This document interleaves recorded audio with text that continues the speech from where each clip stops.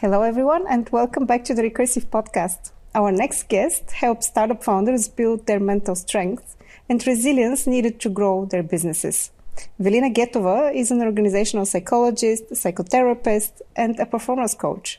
She is the founder of NotYourTherapy, which provides psychological support in the workplace. She has a degree in social and organizational psychology from the London School of Economics and is an alumni of the American University in Bulgaria. With more than 10 years in human development, she has worked with multinational corporations, with tech startups, with universities, but also non-profit organizations in Bulgaria, in the US, and the UK. Velina's long-year experience led her to the realization that the most needed skill in the future is not only our ability to learn, but also our ability to manage our interior state. Velina, welcome to the Recursive Podcast. I'm very happy that you're here. Thank you, Irina, for the invitation. I wonder where to start because you have your startup experience as well. And in a way, it was also the experience where you've learned that this is not you, that you would like to go on a different path. Maybe let's go back to that. Mm-hmm. What did you learn from being part of a startup? And why at some point you had to be honest with yourself and say, this is not my world? Oh, wow. You're bringing me back a couple of years ago, which feels like 10 or 20, but it was just maybe 4 or 5 years ago. My startup journey was very natural. I would say it wasn't something that I was pursuing from the beginning of my career. It just happened organically, out of opportunity, knowing the right people, having the space, having the knowledge and skills to contribute to the last company that I was part of. It was actually my last job, indeed, before I started NotYourTherapy.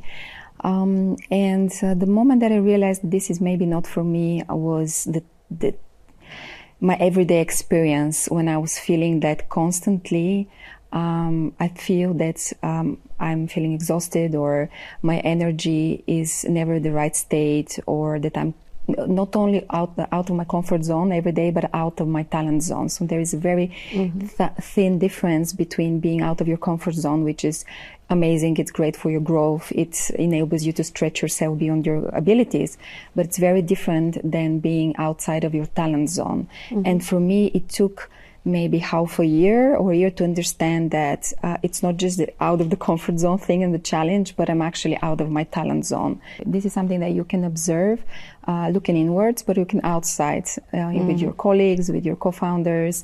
One thing was energy. Do you constantly feel that having the energy that you want to, that you constantly need to stretch yourself? You're feeling that regardless of your effort, it's never good enough, or it's not the way it should be. And I know my words right now maybe resonate with a lot of people who experience this and think that this is part of startup life, but still, there should be those moments that you feel you're in flow. There should be still those moments that you feel accomplished. There should be still those moments when you feel, I have actually done this right. Mm-hmm. And for me, it was maybe a whole year of feeling that my energy is not at the levels that I want it to be, regardless of anything I try to do with meditation and fitness and investing in my well-being, because I was constantly out of my talent zone. And I realized that there is a very specific skill set that requires for somebody to be successful in the early stages of a startup, right? Yeah. And my skill set and my strengths, so I did different strengths profilers, and also I was already in therapy. I was already in the second year of my psychotherapy degree in education. Yeah.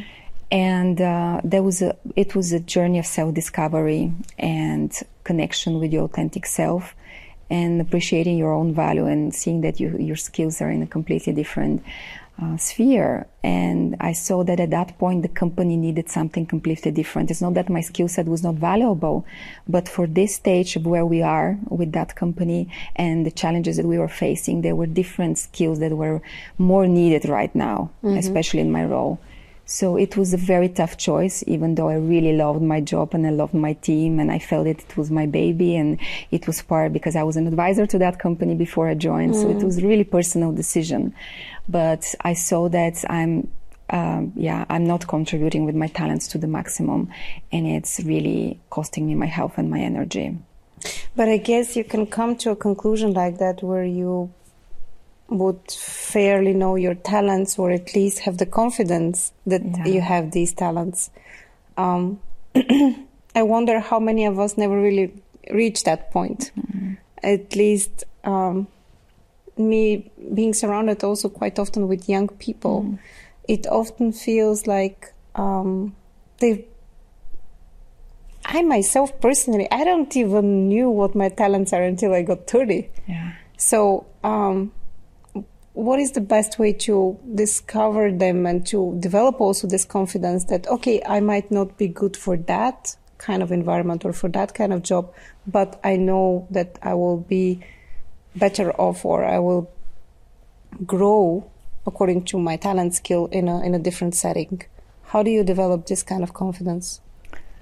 I think it definitely comes with maturity and with life experience as well. So genuinely around 30, this is the actual phase of adults growing up emotionally and psychologically, even though we feel that at our 20s we are already adults. So actually we see and from experience that emotionally very often we go through this 30s, like 30-year crisis, reconnecting with our identity. So it's more than natural that we need these first 5 or 10 years of our professional life navigating, experimenting, trying different roles. So actually pushing and trying to have this decision earlier, I'm not sure whether it's maybe the best way to go. I think the best mindset would be to go and experiment with different roles, to try different things, but really with the scientist mindset, with the learner mindset, not with the rigid mindset that I need to find the first thing, and if it's not it, then I'm a failure and that's not for me. With a little bit of a more flexible rather than a rigid approach, trying different things. It's just really like understanding, making your goal for your first 10 years of your life 5, that my goal is to really see where are my strengths and where I can bring the biggest value. And actually having an answer to that question by the time that you're 30 can be the best possible goal. But I know the pressure from the startup industry is completely different. By the time you're 30, most probably should have had your first startup.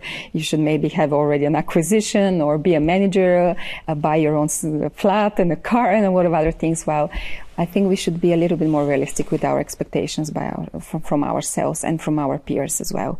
We shouldn't have everything figured out by the time we're 30. For sure. Even though it looks like we should, but no, I think the journey actually is just at the beginning.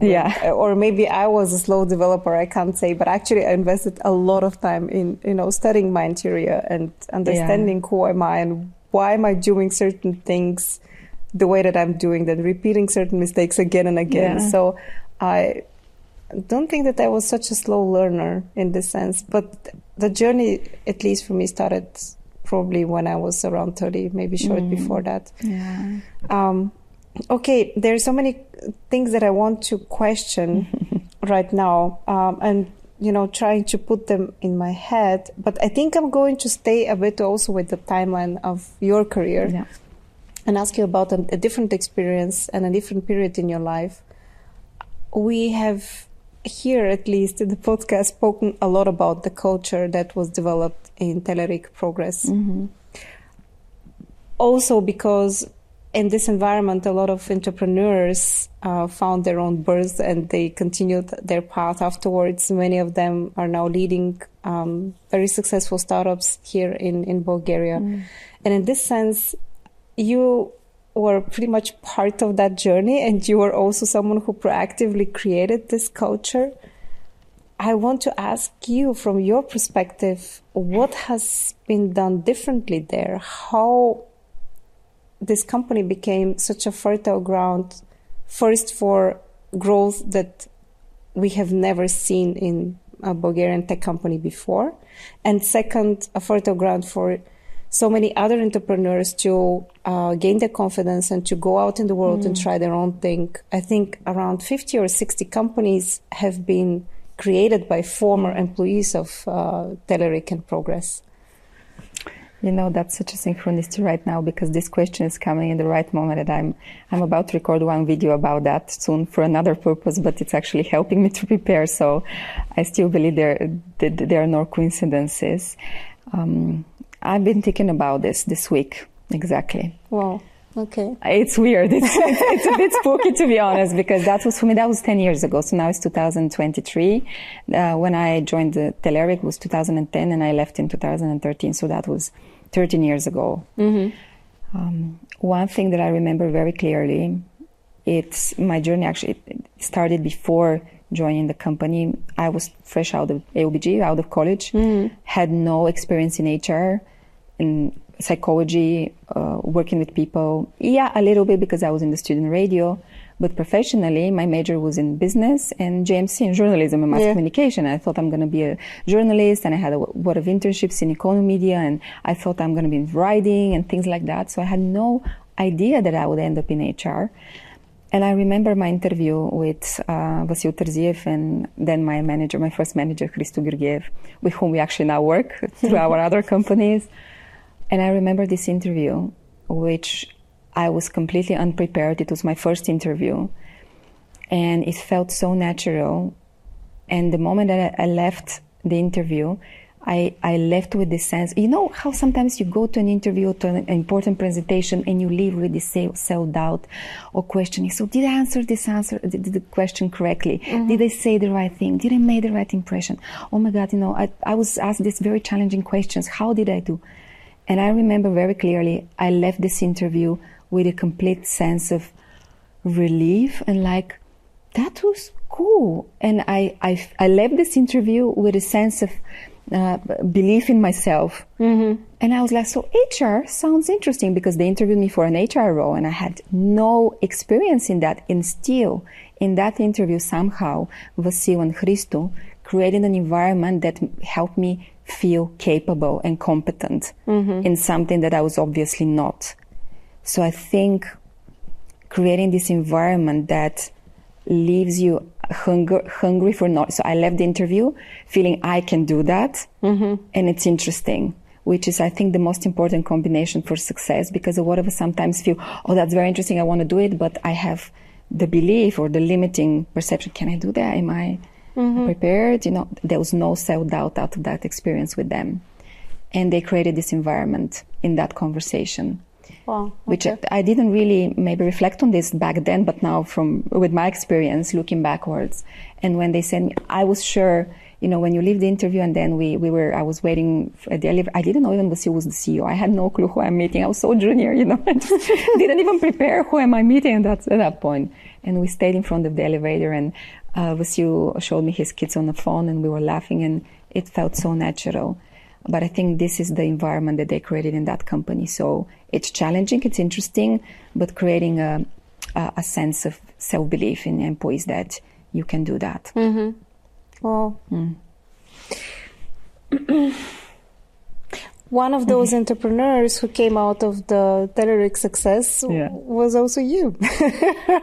Were you? Yeah? Yeah. Because NotYourTherapy is your own venture? Yes, it is. Do you see yourself as an entrepreneur? Can you relate to the struggles that maybe also some of your clients are going through? Yeah, absolutely. Even though I don't employ a lot of people, I am by myself, and I work with colleagues, with contractors on the different projects.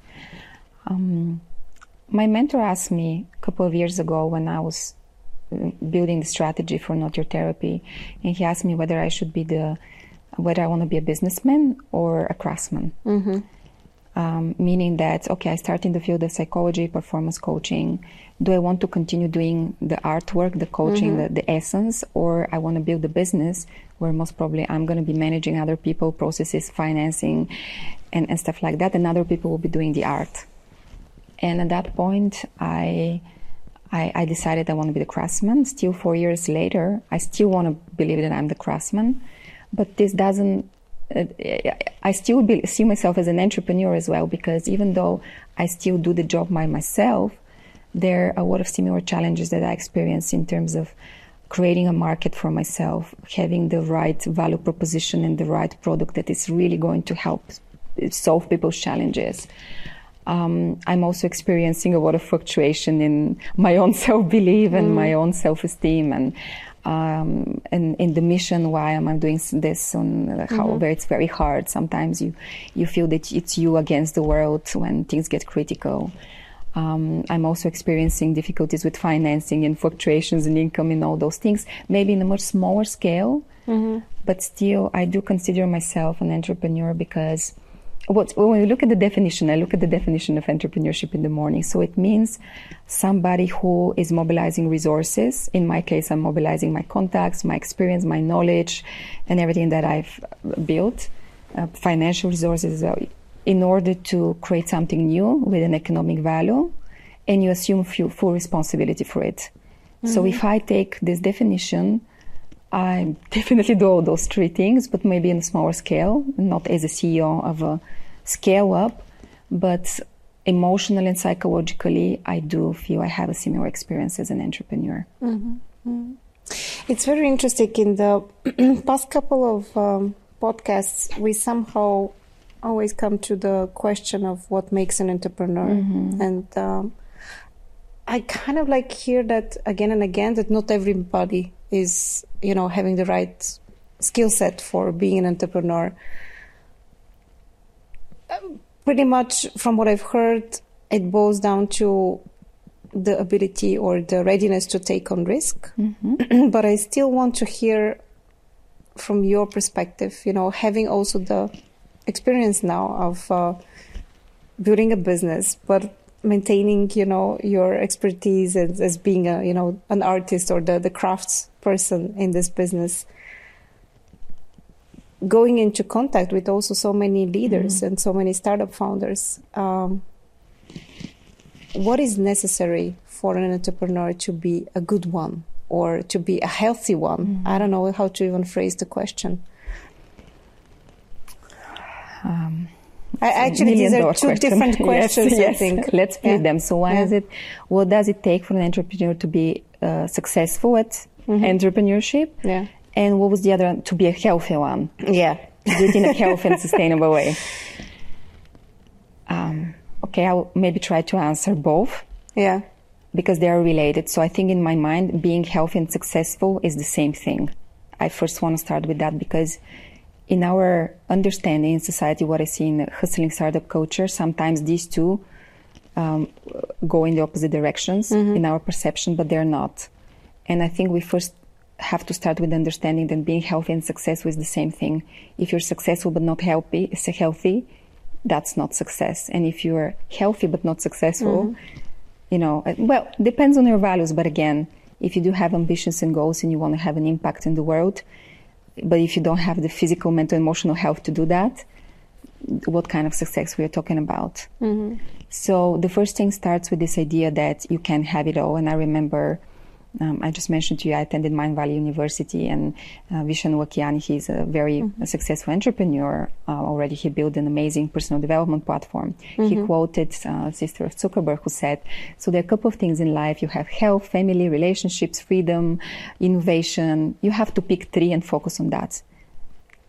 That's a myth that we create ourselves, and I believe we should start being a little bit more courageous and think we can have it all, but maybe not in the same time. Okay.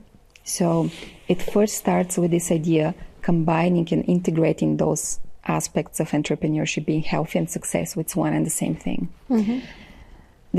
The answer to your question starts with, let's look at the propensities or the specific traits. There's a lot of research already looking into that. Entrepreneurs, people who start, they're not necessarily the ones that are going to stay as CEOs long term. We're speaking about early entrepreneurs, right? People who they usually walk a very thin tightrope between self-belief, or some would even say arrogance or extreme confidence or hubris, and self-doubt, being critical, being self-critical, being curious, what I mentioned, being having a learner mindset. And the combination of these two different mental states is very challenging. To be able to be humble and curious and have a learner and challenge yourself and have the mindset that maybe very often you're wrong and there are better ways of doing things, but at the same time, having a very strong, deeper self-belief that no matter what happens with the business, you're going to be okay. So I think having this delicate balance between these two mental states is fundamental. So you don't go into either of the extremes. It starts with having a healthy self-esteem, which we know starts with, your first couple of years in your family, even in the womb. Mm-hmm. But that's maybe a whole different story. We can elaborate more on that later on. So that's one thing. And the second thing, in order to be healthy, we know the founder syndrome about people who identify with their business 100%, and then they don't have a life or other identities outside of it. I can see, even from our Eastern European context and our startup environment, when we look at the profiles of the most successful people, I'm sure people that you are interviewing, we're going to see that they have also other very well-developed identities. It's not just the founder of the business. They also their fathers, mothers. They're also friends, daughters, skiers, surfers, people from Varna, Romanians, and they do belong to different groups that they also relax, and they also serve as a support system for their success in the business. So I think the successful founders really have the skill to first not take things personally and have this very healthy emotional detachment. So giving 100% of your effort, but emotionally detaching from the results, which is very, very difficult. And having other identities and spheres of life where you also achieve and you feel your sense of belonging, a sense of appreciation. So no matter what happens in the business, you still have a ground, solid foundation for where you are. I wonder if this idea of the founder who is 100% identified with their job, who might be even sleeping in their offices. I mean, we hear a lot of myths about Elon Musk. Also others, is it a realistic, are they let's say, the extraordinary founders who can actually do that? One of a small percentage of people who can actually live by this way? Are they outliers, or have we built a totally wrong idea of what a startup entrepreneurship is about? What do you think? When you speak about it, you do make me remember that most of the successful founders that are here in our region, they usually have a family. They usually have at least one or few kids. They usually have also a hobby that they're really passionate about. Exactly. Yeah, and it's usually kind of like a sport, if it's kite surfing or tennis or something similar. Or climbing mountains. Yeah. Yeah, or climbing mountains. Yeah. Then how did we develop this wrong idea of the sociopathic entrepreneur who is sleeping in their offices and has a totally crashed personal life and is eating pizza? I don't know. When did we develop that? So I've been pondering the same question, and I think the issue is individual, but also it's both individual and societal and contextual. So there are different factors. Parenting style, generational specifics that we have, the environment. So I can speak only from my experience and my perspective, but I guess it's a much more complex question. How did we end up? I think, I wanted to answer something on the first point, but I'm going to get back to this. Even Elon Musk, I think there is more recent interviews that he actually did an experiment with himself. I'm going to try to find the interview, maybe post it as a comment that he experimented with a period of his life where he slept around 4 hours or less. But after that, he also, he challenged himself and he looked at how the results really in the company was starting to decrease and his own personal abilities. So that's, even for him, that was something that was damaging in the long term and it wasn't sustainable. I'm going to find this interview and I will share this with the audience. So there is a small percentage of people who have a specific DNA, in their DNA, they're born this way, that they can survive with less than 7 hours of sleep chronically, consistently over time. But this percentage is around 1 or 2. I have to check the data. I think it was in Matthew Walker's book, Why We Sleep. The rest of us, a regular human being, 99% of the population need between 7 and 9 hours, and that's it. So sometimes, we do get overwhelmed and excited about these role models, but biologically, this is what the science and and our human experience shows. So expecting that we're going to be this 1% is a bit egocentric, isn't it? Expecting that each one of us is born with this capability, it's a very little probability that we're among this 1%. Mm-hmm. And on the other part of the question, how did we end up here? I think, again, it's a parenting style from the West, 30, 40 years, 50 maybe. In Bulgaria, in specific, entrepreneurship is very much related to the economic development after the changes, the democratic changes. So our generation had this unseen opportunity at the same time, and in a way, we realized a lot of the dreams of our parents, where maybe not of our parents or grandparents had opportunity to go to school, to study in university, to get involved in the knowledge economy. And all of a sudden, we are the first or second generation who are involved in the knowledge economy. And that's why for our parents, it's so important that we do stuff with our minds, we have a good degree, we build something meaningful, and we use our skill set. So in a way, I'm looking at our Eastern European culture. We have this legacy on a national cultural level as well, that you want to make it up. And on a psychological level, I think we, generation that is growing, Generation Y and Z, we have a lot of freedom, but we also are maybe the most lost generation, because what was keeping our sense of self stable before were very solid social and social family economic framework. So the institution of the family was very rigid. We know, for example, if you are born in, a small village in Eastern Europe, and your father is a ship owner and he has a farm, most probably you're also involved in the farm. There's very little choice about what you do for a career. You follow what's in the family for generations. And for the first time, we have a very flexible social framework, family framework, and we have a lot of freedom to find ourselves in this world, which is a responsibility that we are not always ready to assume in those early years of our 20s, because a lot of things are not defined. Before, a lot of the things were predefined for us. What you work, who you marry, what you do. And now a lot of things are undefined, and we have to define them. And we're not always prepared for this. And the choice, the paradox of choice, we know it gives you a lot of freedom, but sometimes we can't. And once we create a venture or something that we have made ourselves, it's a free choice, but at the same time comes with this sense of, this is your mission in life. This is something that you created. This is something that you designed for yourself. And that's why it's very, very difficult to detach, because it's a personal choice. It's not something that was defined for you. It's something you made for yourself. That's on the psychological issue, I guess. Other people can elaborate more on the social and economical. In your practice, you work mostly with leaders, and many of them are actually founders of startup companies. Now, knowing all these preconceptions that we have about startup culture and still trying to adapt it to our reality and culture also in Southeast Europe, I wonder,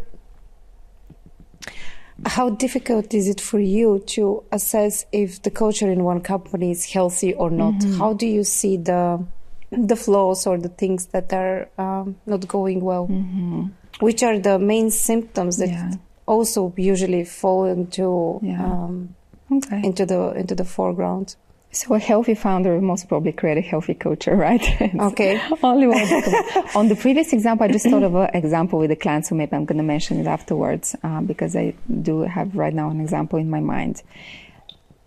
I would say a healthy culture is the one where, what I see from my experience being in organizations and consulting, is if the dialogue changes once the leader comes in terms of content and tone, that means there is an issue. If the dialogue is the same, so we continue talking about the same things and with the same tone and voice, regardless of whether the founder is there or not, it's a symptom of a healthy culture. It's the same whether we're going on with the same ways of doing business, whether the founder is there or not. So if we're just doing our usual thing, even if the leader is not there, again, it's a sign of a healthy culture. It means that we know what is our role, we have assumed responsibility, we don't need, we don't need pressure or guidance. We have this internal locus of control. We understand the values, we understand what's expected of us, and we feel that the leaders have trust in us to do our jobs. Very often, the dialogue and the conversation change. There is one conversation when people are just hanging out on the balcony or during team building or something. When the leader comes, if the dialogue changes, then there is an issue. So that's one. That's interesting.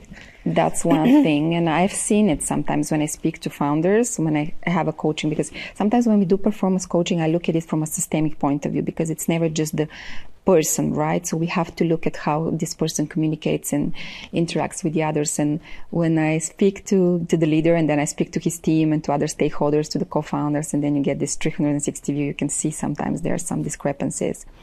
And maybe the other thing for a healthy culture is knowing that we have each other's back.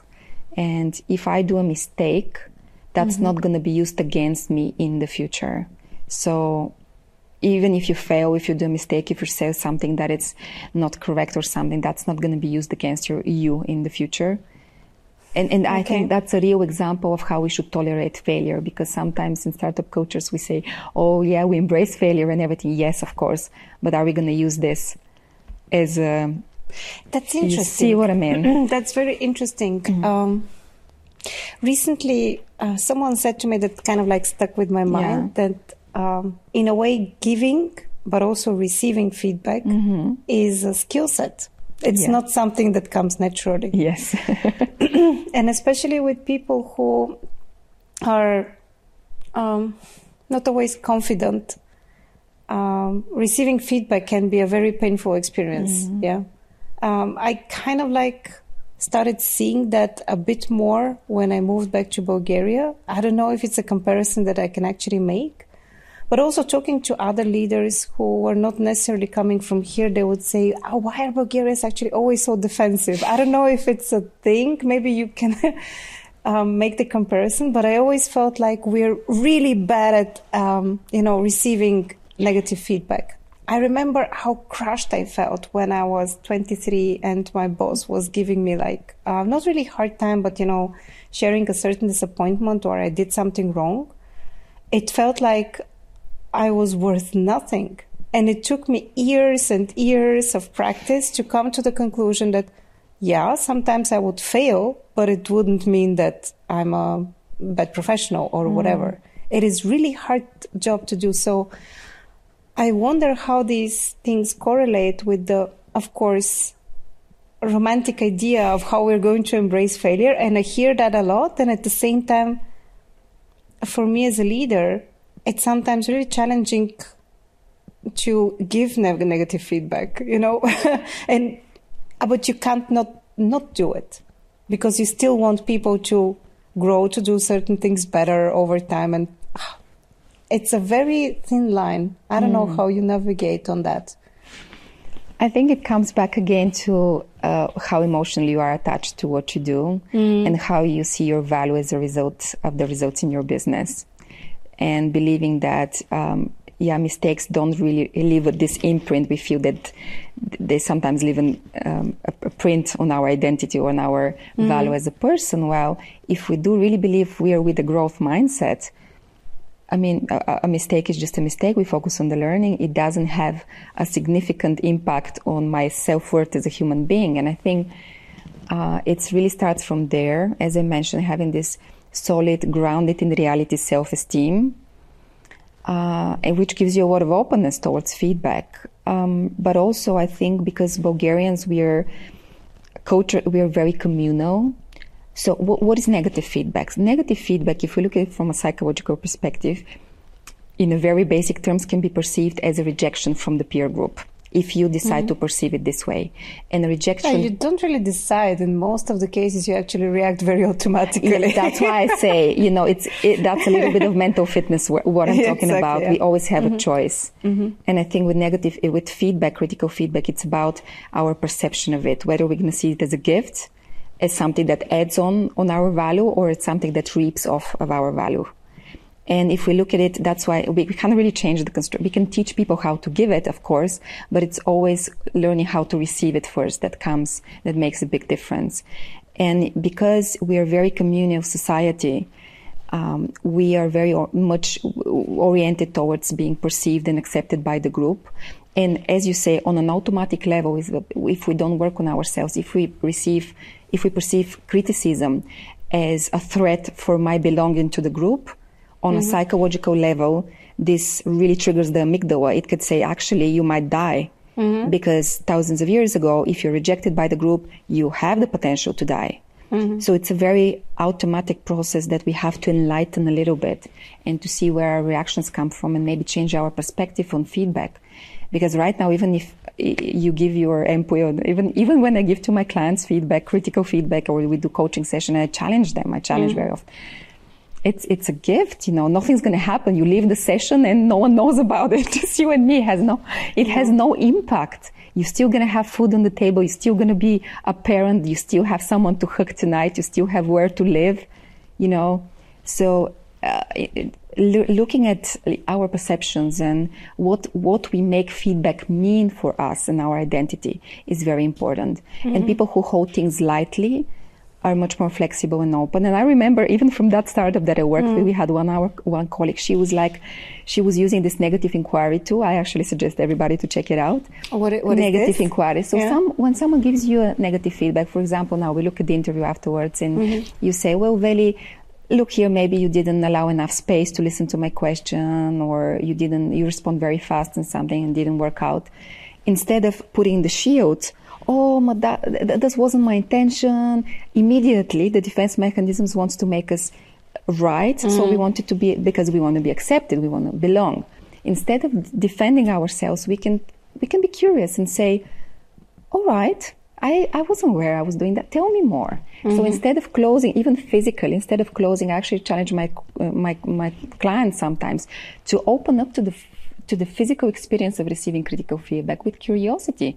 So tell me more. Where exactly did I do? Show me, I want to know. And this completely shifts the dynamic in the conversation. But it takes a little bit of courage to stay in the discomfort. Yeah, I'm not saying it's completely comfortable to open yourself, but we entrepreneurs, we do a lot of uncomfortable things, right? We do, yeah. So it's about tolerating a little bit and learning, okay, it's a little bit uncomfortable, but it's... long years ago, I had a colleague, he was actually a graphic designer, but in his private life, he was, I think, learning karate, but I'm not sure, or kung fu, something martial arts. In any way, he was teaching me a lot about communication by making metaphors that he learned actually from martial arts. And I remember at some point I was talking to someone, the other person was rather judgmental, and it was a repeating pattern. So the other day would be judgmental again and again. And I was trying different things of how to deal with that, because it felt also very personal, the whole judgment. I remember at some point I decided, you know what? I'm not going to be the person that is currently attacked. I just imagined it in my head. If I look at the situation, and that would be me who is being attacked now. This is the other person who is actually, throwing all this judgment. And then I decided I'm going to step away from the situation and I'm going to observe what is really happening here. But I stepped away from the person who was actually attacked and who was experiencing all this pain of the judgment at this point. And it was amazing because I didn't have to react. I didn't have to put myself in this defensive mechanism. I could just say, well, I'm going to take this judgment for now, and I'm going to decide at a later point if I'm going to work with that or not. I'm just going to, receive it, keep it, but I'll decide afterwards if you're right or not. Yeah. I don't even need to respond right now. And it was amazing also for me at this point. But I think because you said it's a decision, I think we first need to work pretty much on making it a decision, creating the space between perceiving the situation and then reacting on it. Viktor Frankl beautifully put it between stimulus and response. Exactly. There is this space. I didn't want to put it that scientifically. Yeah. So do you think that in order to create the space, we need to dive deep into our patterns that were created quite often in our childhood, most probably were by the first caregivers, parents, or whoever that actually was? Or could we just do it with a certain meditation and coaching and, performance exercises? I don't know. How deep is one must be ready to go in order to study themselves and learn how to deal with certain patterns? I don't know. Did I put my question correctly? Yeah, I understand. Yeah. Is there, Do we need to do the psychotherapy every time, or can we just do some coaching? I think a lot of people are actually looking for, an easy... Oh, they want to go do a psychedelic rituals session and just, cut through it. We're looking for the shortcuts, and somehow we always want to perform. Yeah. And even if we do the psychedelics, we're going to do it in order to increase our performance, which is crazy, isn't it? Yeah, to get the shortcut, as I say, to therapy rather than the, deep. Are there shortcuts in therapy? I guess it depends on how big the pain is. Okay. So what I've seen, motivation, just like in entrepreneurship, comes with personal pain. If your pain is very big, you have a big motivation to dig deeper. Mm-hmm. Some people are addicted to pain, but that's another story. But it really depends on our motivation and how big of an impact we see as a result of this dysfunction that we observe in our behavior. Or I'm going to give you an example. Like, I had a client who was basically, he actually approached me so I can coach his colleague, not himself.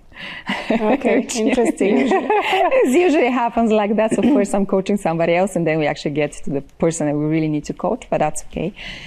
And I remember we had a discussion in 2020 where we spoke about the other person, but we also discussed a little bit about the dynamics in between the two and their company. And it was very clear at that point that this other founder, in my points, he was also having some struggles with his own well-being and his expectations of himself and everything. And he took this role of a savior and the solver and the fixer, and he was there for everybody.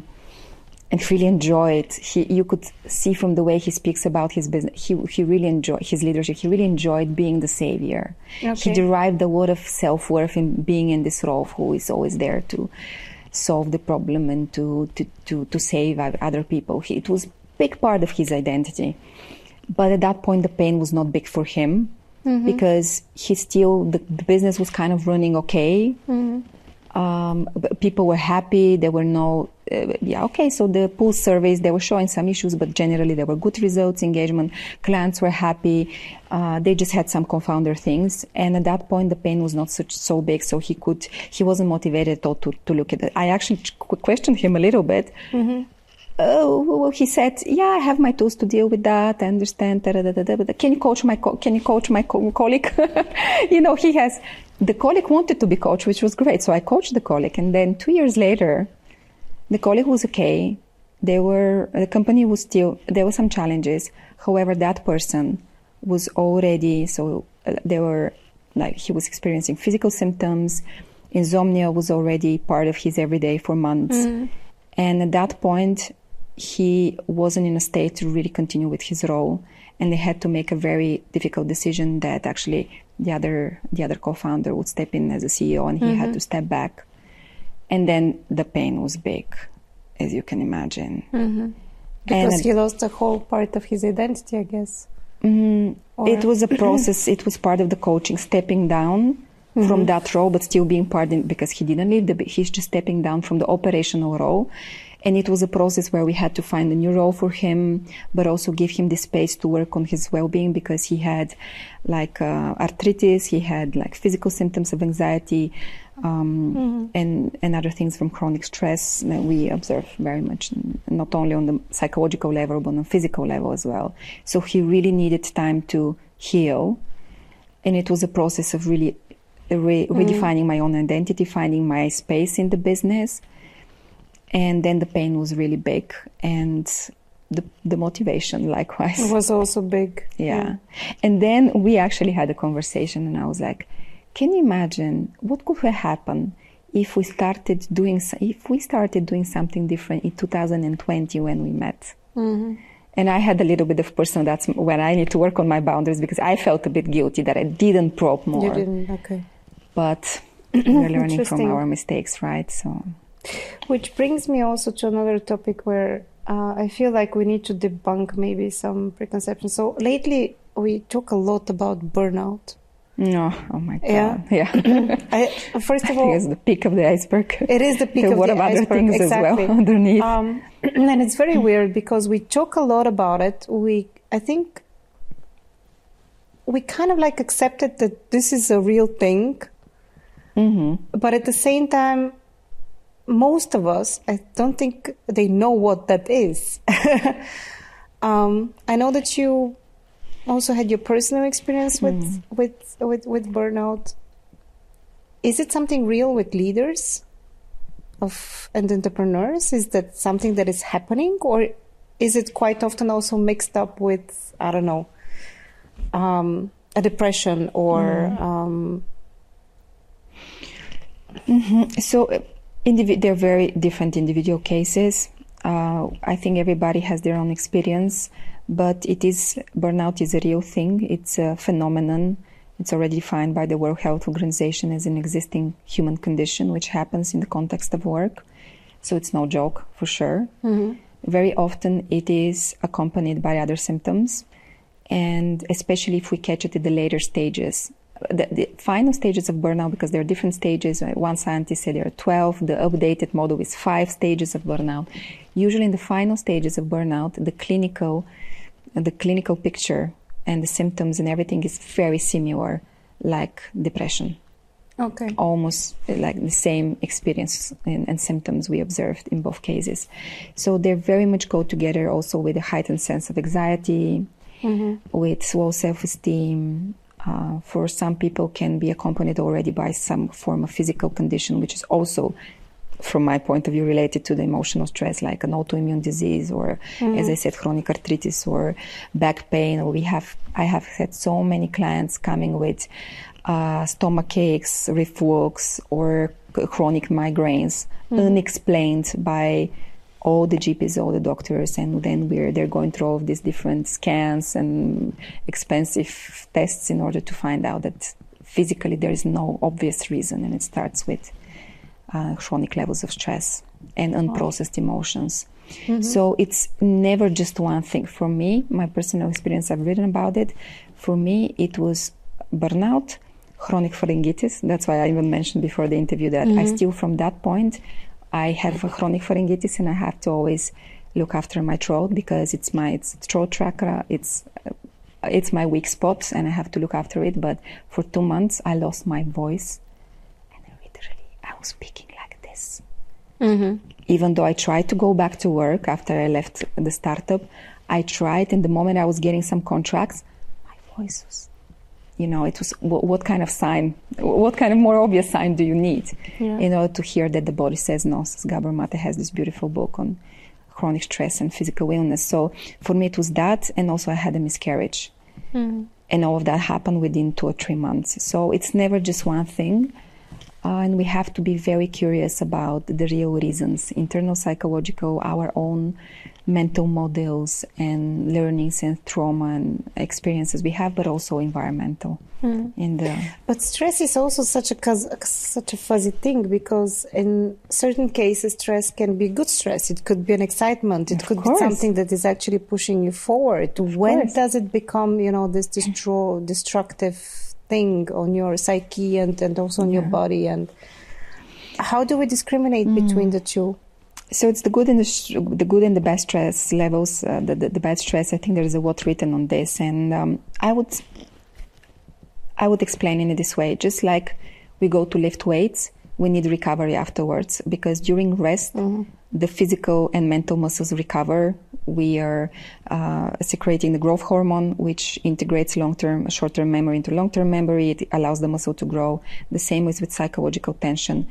The best performers in business, in arts, and in sports follow the growth equation, which is high stress with high rest. So these iterations can give you the resilience to continually stretch your muscles, mental or physical, so you can take up more and more and more. But following, it could be shorter periods of stress, but they should be intense, and it should be real release. While once you're running a business, you feel that the whole thing of 10 years is like one iteration.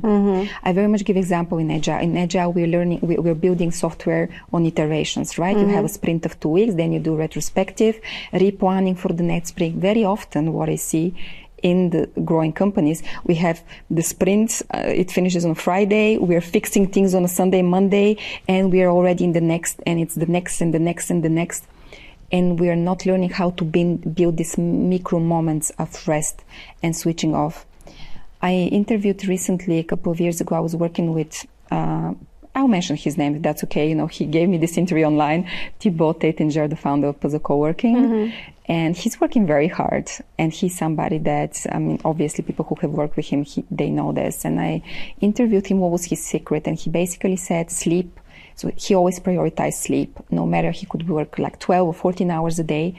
In the evening, he had built this very effective technique to mentally switch off so he can have a very solid and quality sleep. So building those, it could be sleep, meditation, exercise, time off, me time, journal, whatever it is, allowing your mind also to recover and to mentally switch off is very fundamental. And what happens in startups is that we never have this complete switch off experience. We're always on. It's always the next thing. It's always we bring our problems home and the mind is working, the so-called, you are tired but wired. Yeah. And this is what makes it chronic over time. It's not the crisis. There is a beautiful saying, we're all idiots are great in crisis, but we suffer in daily life. So it's about building these individual rituals, but also with our teams, to rotate high stress with high rest. That's the beauty of thing, because high stress, it has its, it mobilizes, it excites us, but it should be, short term on iterations. I don't know how real that is for other entrepreneurs, but I personally sometimes get really afraid that I might be leading the whole organization to a burnout. And it's very weird. Sometimes I wonder, is it somehow connected to how I feel and I'm just projecting on my team? Or especially in the remote culture, it's very difficult to grasp who is where right now. Who has the good stress, who has the bad stress. I mean, it's clear that it's going to be stressful. Yeah. But how do you develop that as a leader towards your teammates? I find it extremely difficult.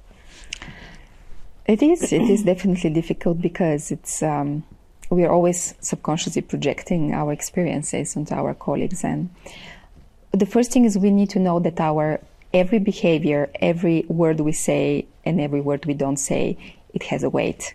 Even if we have this complete flat structure, if everybody feels like the whole team, if there is like the founder is there with the team, we have to realize as leaders, even if we are 5 people, our role model, our example has an imprint, it has an impact, whether we like it or not. And it's about embracing this responsibility. So I have seen different cases. I have seen cases in where the lack of boundaries, unpreparedness and unwillingness of the founder to manage stress or inability to manage his or her emotions, you could see that this pattern, the leader has this pattern, and this is setting an example, and this is what his colleagues perceive as a formula for success, because he's the father, he's the role model figure. So if this is how things are done in the startup, so I should be like that. I have seen this model where the model is replicated. I have seen another situation where, because the founder has a paternalistic or savior style of leadership, he's assuming usually he's lacking boundaries. He's saving everybody else. It's a lot of his shoulders. Well, actually, his or her employees are like, leaving at 5. They know the leader is going to take care of it. They know if they fail, he's going to jump in with the call with the client and solve everything. So I've seen the other dynamic that the founder is assuming much more, and he's protecting and shielding the team, which is also not a healthy dynamic. So I guess it's about having a clear conversation and observing how people are really there are different tools that are out there. Our partners from Camp Light develop a beautiful tool which is free. You can measure the emotional climate during sync meetings, especially for remote teams. And it's a great way to see how people are emotionally over time, and use this as a start for a conversation in a one-on-one setting. So we have to be conscious. And another thing, maybe we have to see whether we're doing certain things for our employees, for our colleagues, or for ourselves.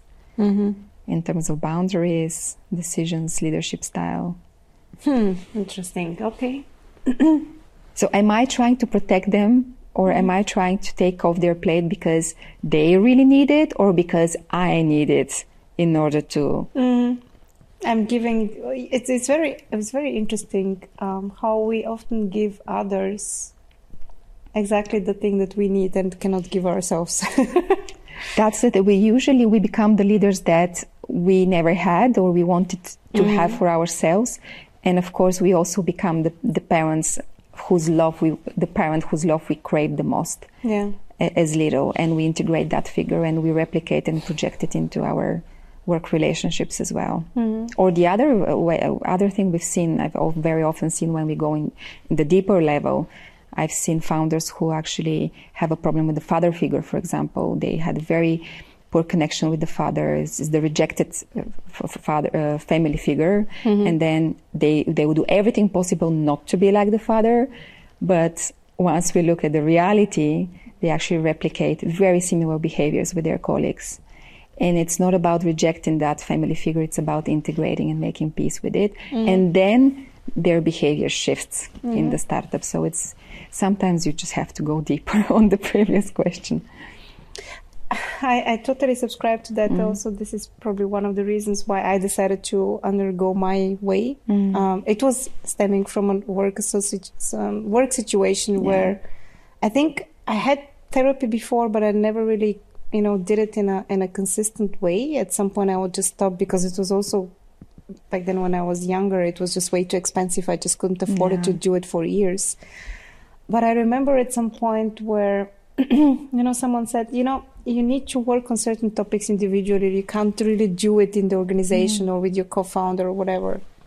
And with the strong wish also to be a good leader, I needed to go back to myself and first understand how am I going to lead myself, because it was a chaos in some way. I needed to put myself first in some kind of order in order to create a whole organization and be a role model. And still, I have a question here. So I very much admire this, to be honest, like the way you're speaking openly about this. I think this sets a great example, Irina. Well, I guess the pain was also huge. In my case, so I guess everyone has their own individual path to go. I see lately mental health, mindfulness are becoming more and more a popular topic anywhere I go. I was just on a retreat last weekend, and all of them were actually leaders of organizations. We were speaking about responsible leadership. A lot, of course, to do with regenerative businesses or businesses that can actually regenerate nature, sustainability. These were the topics. But when you start talking to the leaders, a lot of them would be engaged in some kind of practice that is helping them with their interior, from psychotherapy up to psychedelics and integrating that. So I think it is becoming also something that is modern. But I wonder something else, and what would you say? So I think it's inevitable as a leader to have also your difficult periods. For me, I always feel like I have this magic mind, and sometimes I'm able to manifest certain things with my magic mind, but at some point it just wears off. And in my formula here is I prefer to stay away also from colleagues so that I don't... It feels to me sometimes that my mental state is affecting also the others in the organization. It's like a snowball. When I'm not feeling well, then it somehow, it creates a certain vibe in the team as well. So how should leaders behave when they're not at their best, when they're actually at their lowest point? What would you do so that the organization, so that you're responsible towards the organization? I wonder also, could you rely on your colleagues also to lift you up? Is it the role of teammates and employees to support their leaders? I don't know. How do we deal with that?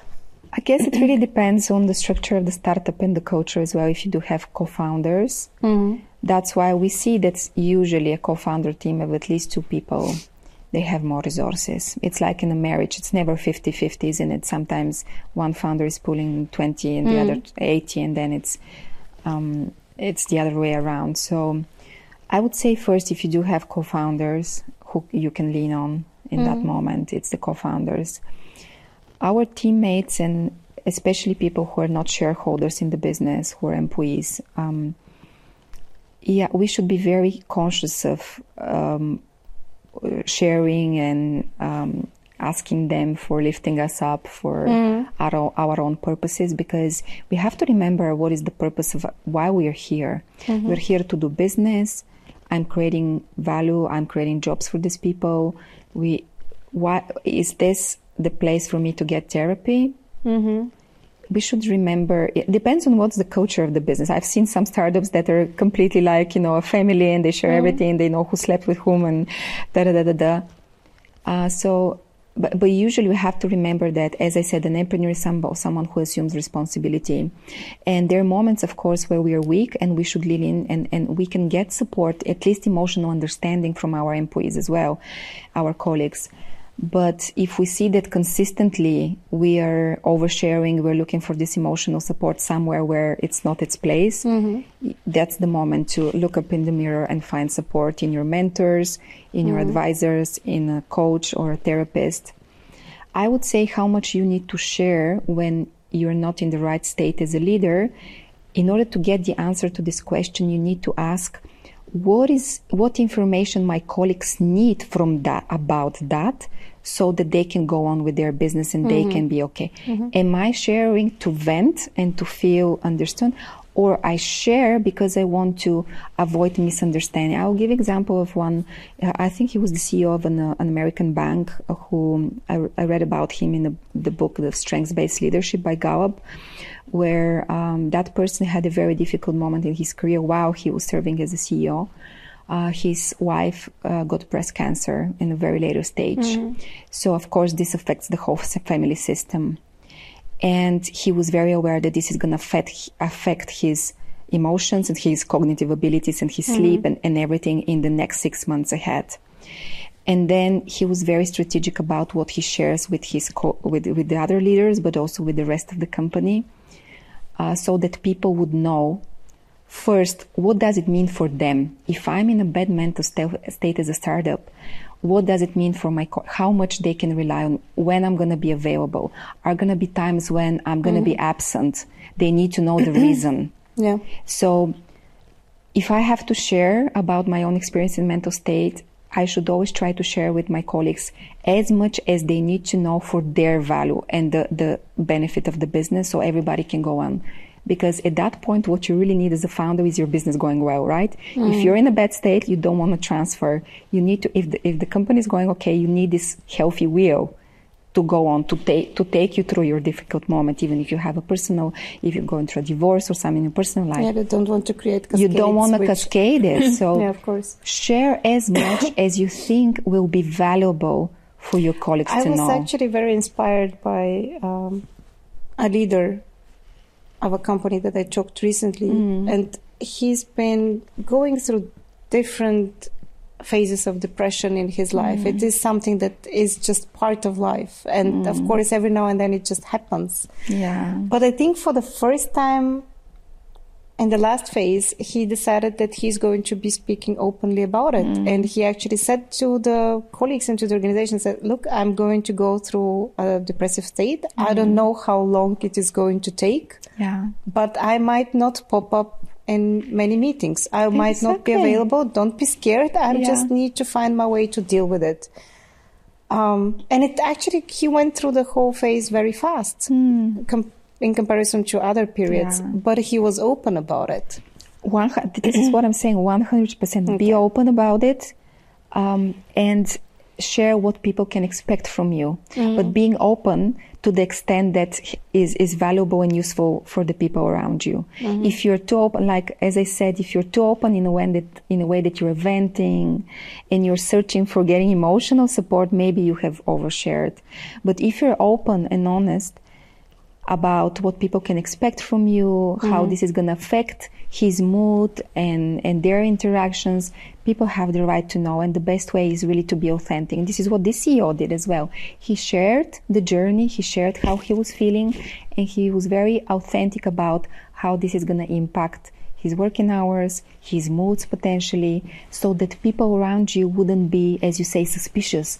Oh, why is he upset right now? Or why he's not here? And a lot of the times we create movies in our heads that are very far from reality. So the authentic way is the best way to go, to an extent that is valuable and useful for your colleagues. We're at the end of the conversation, but that's a question that right now I feel like I cannot not ask. And that's the question of authenticity, because I think a lot of it is actually related to that. Yeah.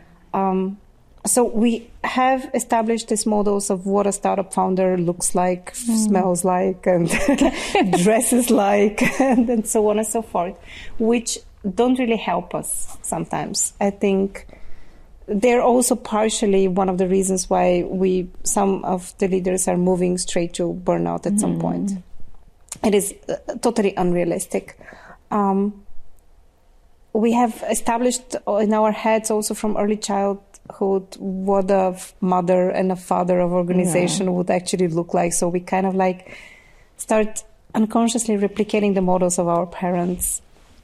In this quest, still we know that the best leaders are usually those who are the authentic ones, who have in some way actually found their essence and they're living it in their role.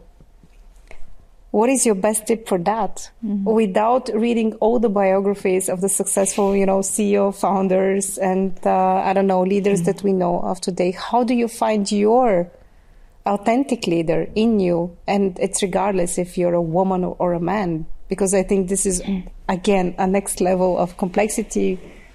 We don't need to tap into this topic right now, but how do you go to your authentic self and realize it also as a leader? Maybe the one thing I can recommend, and I still recommend for myself, is having quiet time with yourself. There was a French philosopher who said that some of the biggest problems in the world came from a person's inability to stay quiet in a room by themselves. Regardless of what works for you, meditation, therapy, whatever, sometimes even just journaling or having your coffee quiet in the morning for a couple of minutes by yourself. I think this is scarce right now. Me time, quality me time in the quiet, with my thoughts, with my body sensations, with my gut. Interoception, not only introspection, but interoception, looking with the senses inward, what's happening. I think this is very expensive, very difficult to find, but I think it makes the biggest difference to connect with this authentic self. Having those even few minutes a day to be by yourself. I love that. I love that. It made me also thinking of all the tools that we're using for communication and how I think, especially as a leader, because you're kind of like a demanded person from all sides. Yeah. You just wake up and your inbox is full. Yeah. And you constantly feel like you need to respond. Wow. Okay. I feel like we could go on. Yeah. Me too. But still, I actually promise you that we will be finished by now. So I guess we might consider doing a second episode, which could be also a bit more focused on other topics. This was more like an introduction into the topics. I'm going to finish maybe like that, because you were speaking about the mission and how we actually also strongly identify with the mission. So from NotYourTherapy,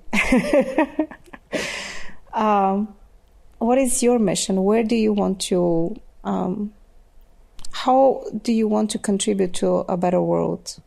I'm going to phrase it like that. I personally first want to create understanding in Bulgaria about these topics. So I'm starting local, trying to be a bit more humble maybe here. I would love to have an impact in the world and change the world, but I want to start changing my environment. Bulgaria is part of the world, so it's still valid. I see these specifics in Bulgaria, in my community is the IT in the entrepreneurship world. I want to start leaving an impact there. I want to see more companies where people are happy, more leaders who have great success in making money, making an impact, but having healthy families and enjoying and the not way. Three burnouts behind. Not burnout, no depression, not bipolar, because we spoke only about burnout, but there are lots of research actually showing that, there are other mental health conditions very often associated with the entrepreneurship part, like anxiety, ADHD, substance abuse, bipolar. Just burnout is like the hottest topic, but just many more others. And I wish it's a different way, starting here locally. And and I do see, because we are also a very lifestyle oriented. I mean, we are very ambitious, but I still think we are this bohemic culture that we enjoy having time with friends. We enjoy our beautiful nature. We enjoy having great food and drinks. And I believe it's in our core Bulgarians to enjoy life. And I want to see more entrepreneurs who succeed and make an impact into the bigger world, but they're still true to this core that we are enjoying life. And my mission is really to show this pathway and to go through this pathway for myself and with my clients, for themselves and with their businesses, because most of my friends work in those companies. My children will one day work in those companies, so I want this reality. And I think it's going to have a ripple effect, because I see a lot of talented entrepreneurs and minds creating world impact from Bulgaria. So, and I see some of my clients, they're consulting on software issues. Their clients, but very often they consult them on organizational issues. So I do believe that subtly this mindset, this knowledge is also transferring worldwide. And it's permeating actually every aspect of our life lately, isn't it? It's how I feel, at least. Yeah. Anyway. And sometimes we talk about business and how difficult it is of being, an entrepreneur or a founder. And what we really talk about are exactly these mental health issues. I wanted, if we have an interview 10 years later, like from now on in 10 years, I would love us to talk more about entrepreneurship and joy. Yeah. Entrepreneurship and building a family, how they go together. Yeah. And, more on the positive side. So, prevention and enjoyment. That's actually a good goal. Yeah. Let's do the next one. Yes. A more joyful one. Yes. Thank you, Velina. Thank you for being here and also joining the podcast. I'm sure that we will continue the discussion at some point in the podcast, but also maybe with other activities. I have some things in mind because I admire your mission and I believe it's an important one. And I'm curious myself.